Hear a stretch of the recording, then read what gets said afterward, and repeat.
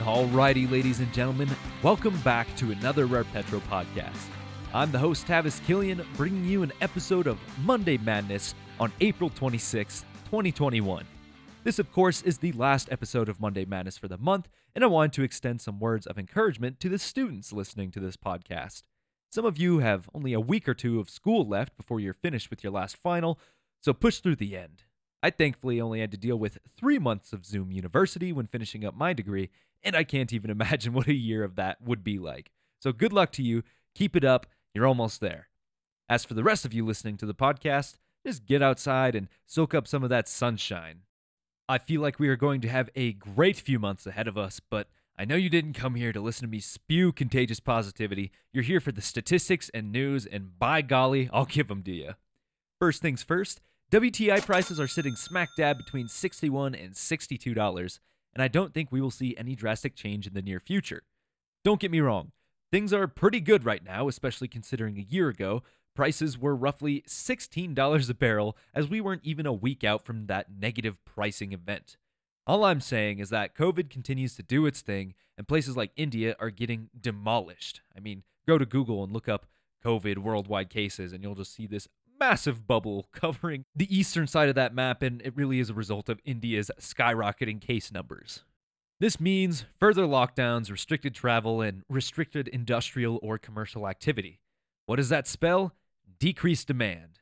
Considering all factors at play, it seems like supply and demand fundamentals have really been the king of price influence for the past year, and it looks like it might continue for quite some time.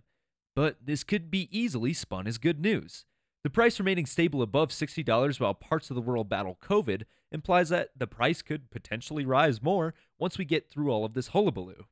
I really do believe that $65 is not out of the question, and I would not be too far surprised if we could hit 70 by the end of the year. Yeah, maybe way too optimistic, but ain't nothing wrong with that, right? The whole world needs energy after all, especially if other countries continue on their track of development. I was talking to one of my friends who works for a utility company in the area, and she revealed an interesting fact that I'd never considered. She said, it's difficult for the average home to use less than 50 standard cubic feet of gas per day. I didn't quite believe this because that sounds like quite a bit just for a little bit of heating and maybe some appliances, but further research showed the average home in the US uses just shy of 200 standard cubic feet per day.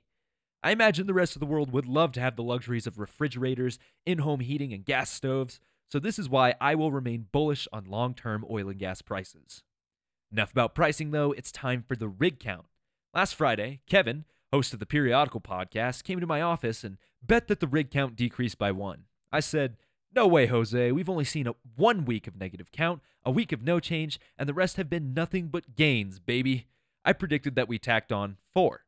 I'm going to give you a moment to make your own prediction. Well, hopefully you sided with Kevin because we saw our second rig count decrease for the year of 2021. I know, I had the same reaction, but sometimes the trend breaks when you least expect it. This week's culprit turns out to be the Permian, who posted a 1 rig loss. Every other major basin says no change occurred, so this week we don't even have anyone in second place. It's just the Permian is the biggest loser, which you don't see very often. Breaking it down by type reveals that vertical rigs increased their total by 1, bringing it to 22, but directional rigs fell 1 to 19, and horizontal rigs also fell 1 to 397. Although a big red -1 looks bad right off the bat, I would argue that this is not a terrible week for the rig count. Remember, this is only the second week of 2021 to post a loss, and both of those weeks only lost a single rig.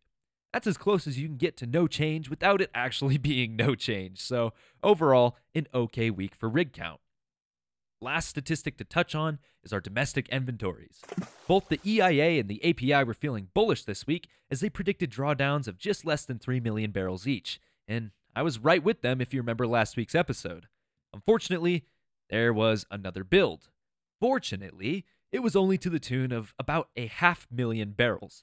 The API reported a little more than 400,000 barrels, and the EIA reported about 600,000 barrels. Under normal circumstances, I wouldn't be too bummed. You have to expect that there will be an occasional build every once in a while, and this magnitude, not that bad. The thing is, these aren't normal circumstances, as we are fresh off of that 40 million barrel build that really occurred over a few weeks earlier this year. The only drawdowns we've seen to counteract that build have been, well, absolutely tiny. Our refined products also remain pretty tame this week, so no big changes in gasoline, distillate, or propane inventories as they all remain in mid to low portions of their 5-year range, but again, I expect that warm weather will drastically increase the demand of gasoline. At this point, only time will tell. To sum up all the statistics, things are okay. It really was a week of no change, which I would argue is a whole hell of a lot better than a week of huge negatives. Next up, our stories for the week. I'm sure some of you have heard this one already, and Kevin was actually generous enough to send it my way, but Gavin Newsom is sick of fracking and has finally put his foot down. Or perhaps he has grown sick of people accusing him of not caring about the environment because political and environmental activists have been criticizing his lack of action related to oil and gas activity ever since he was elected. On Friday, he told CalGEM, which is the regulator for oil and gas in the state, to halt the issuance of permits for fracking by 2024. His goal is to phase out all oil and gas extraction by 2045. Fracking is only used in a small number of wells in California, considering the vast quantity of wells total, but this could limit reserves that they may need to access in the future.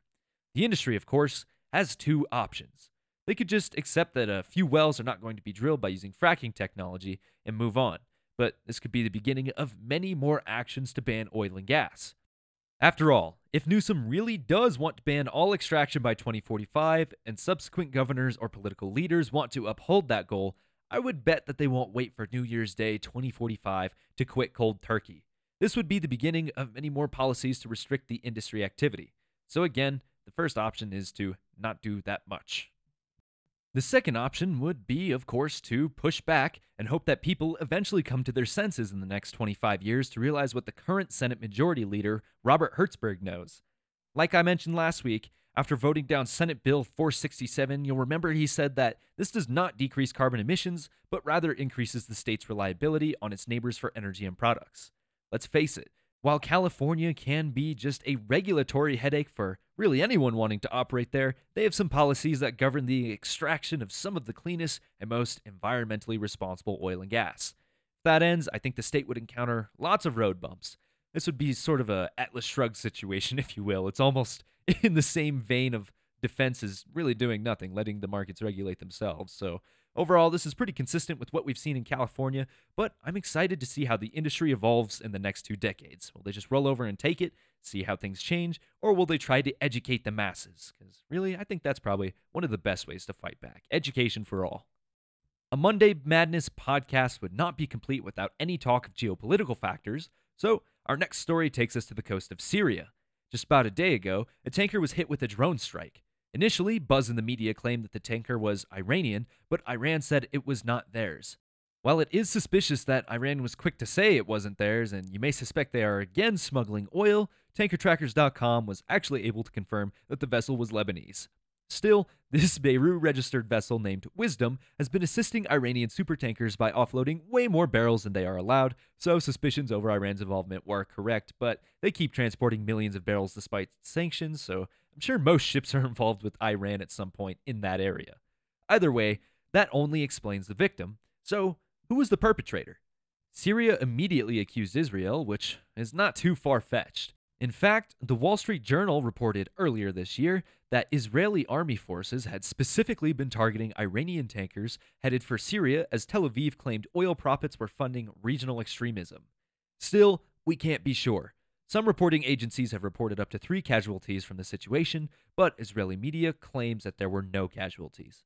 Why do I bring up this story specifically? Well, it involves plenty of players. There's Israel, Iran, Lebanon, and Syria involved in this story alone. Recent episodes of Monday Madness have highlighted the dozens of missiles and drones that Houthi rebels have claimed to send to Saudi Arabia, and there's proxy wars in the region.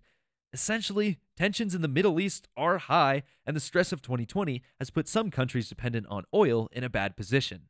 Now, don't get me wrong, I'm not predicting a massive war, but I am saying that there are plenty of conflicts, and all it takes is one well-executed plan to disrupt the processing of 7% of the world's oil demand and raise oil prices 20% overnight, like we saw with the Saudi Arabian facility attacks at the end of 2019. Keep an eye on the news because energy markets can change with the flip of a switch. For the last story, we bring things back home to talk about recent news from the BLM. Turns out that all lease sales in the second quarter of 2021 have been canceled. Of course, this is a result of the Department of Interior's investigation of the federal oil and gas program that is attempting to judge whether or not taxpayers are receiving a fair return from the money generated by companies operating on public lands. It's also trying to judge if these lease sales are in compliance with NEPA and other United States trust responsibilities with respect to climate change and environmental justice. Of course, this is frustrating as it stems from the original 60-day drilling moratorium that popped off in January. This review is taking quite a long time and already shut down several lease sales, including a massive one in Wyoming. Hopefully, this gets sorted through soon because these lease sales generate a lot of money for local governments, which is money that they could likely use now more than ever before. But that is the end of this week's episode. I know the statistics haven't changed much, but I do believe things are looking up, and Rare Petro would love it if you joined us for the ride. Please subscribe to this podcast if you liked it, as we are always generating content, and send it to a friend so you two have something to talk about next time you meet up. Leave a review or reach out to me directly at podcast@rarepetro.com if you have anything you'd like to say. Speaking of the domain rarepetro.com, head on over there and you'll be able to find more news, research, and links to all of our favorite sources of data and information. Again, this is Tavis Killian with Rare Petro, and until we see you next time, take care, everybody.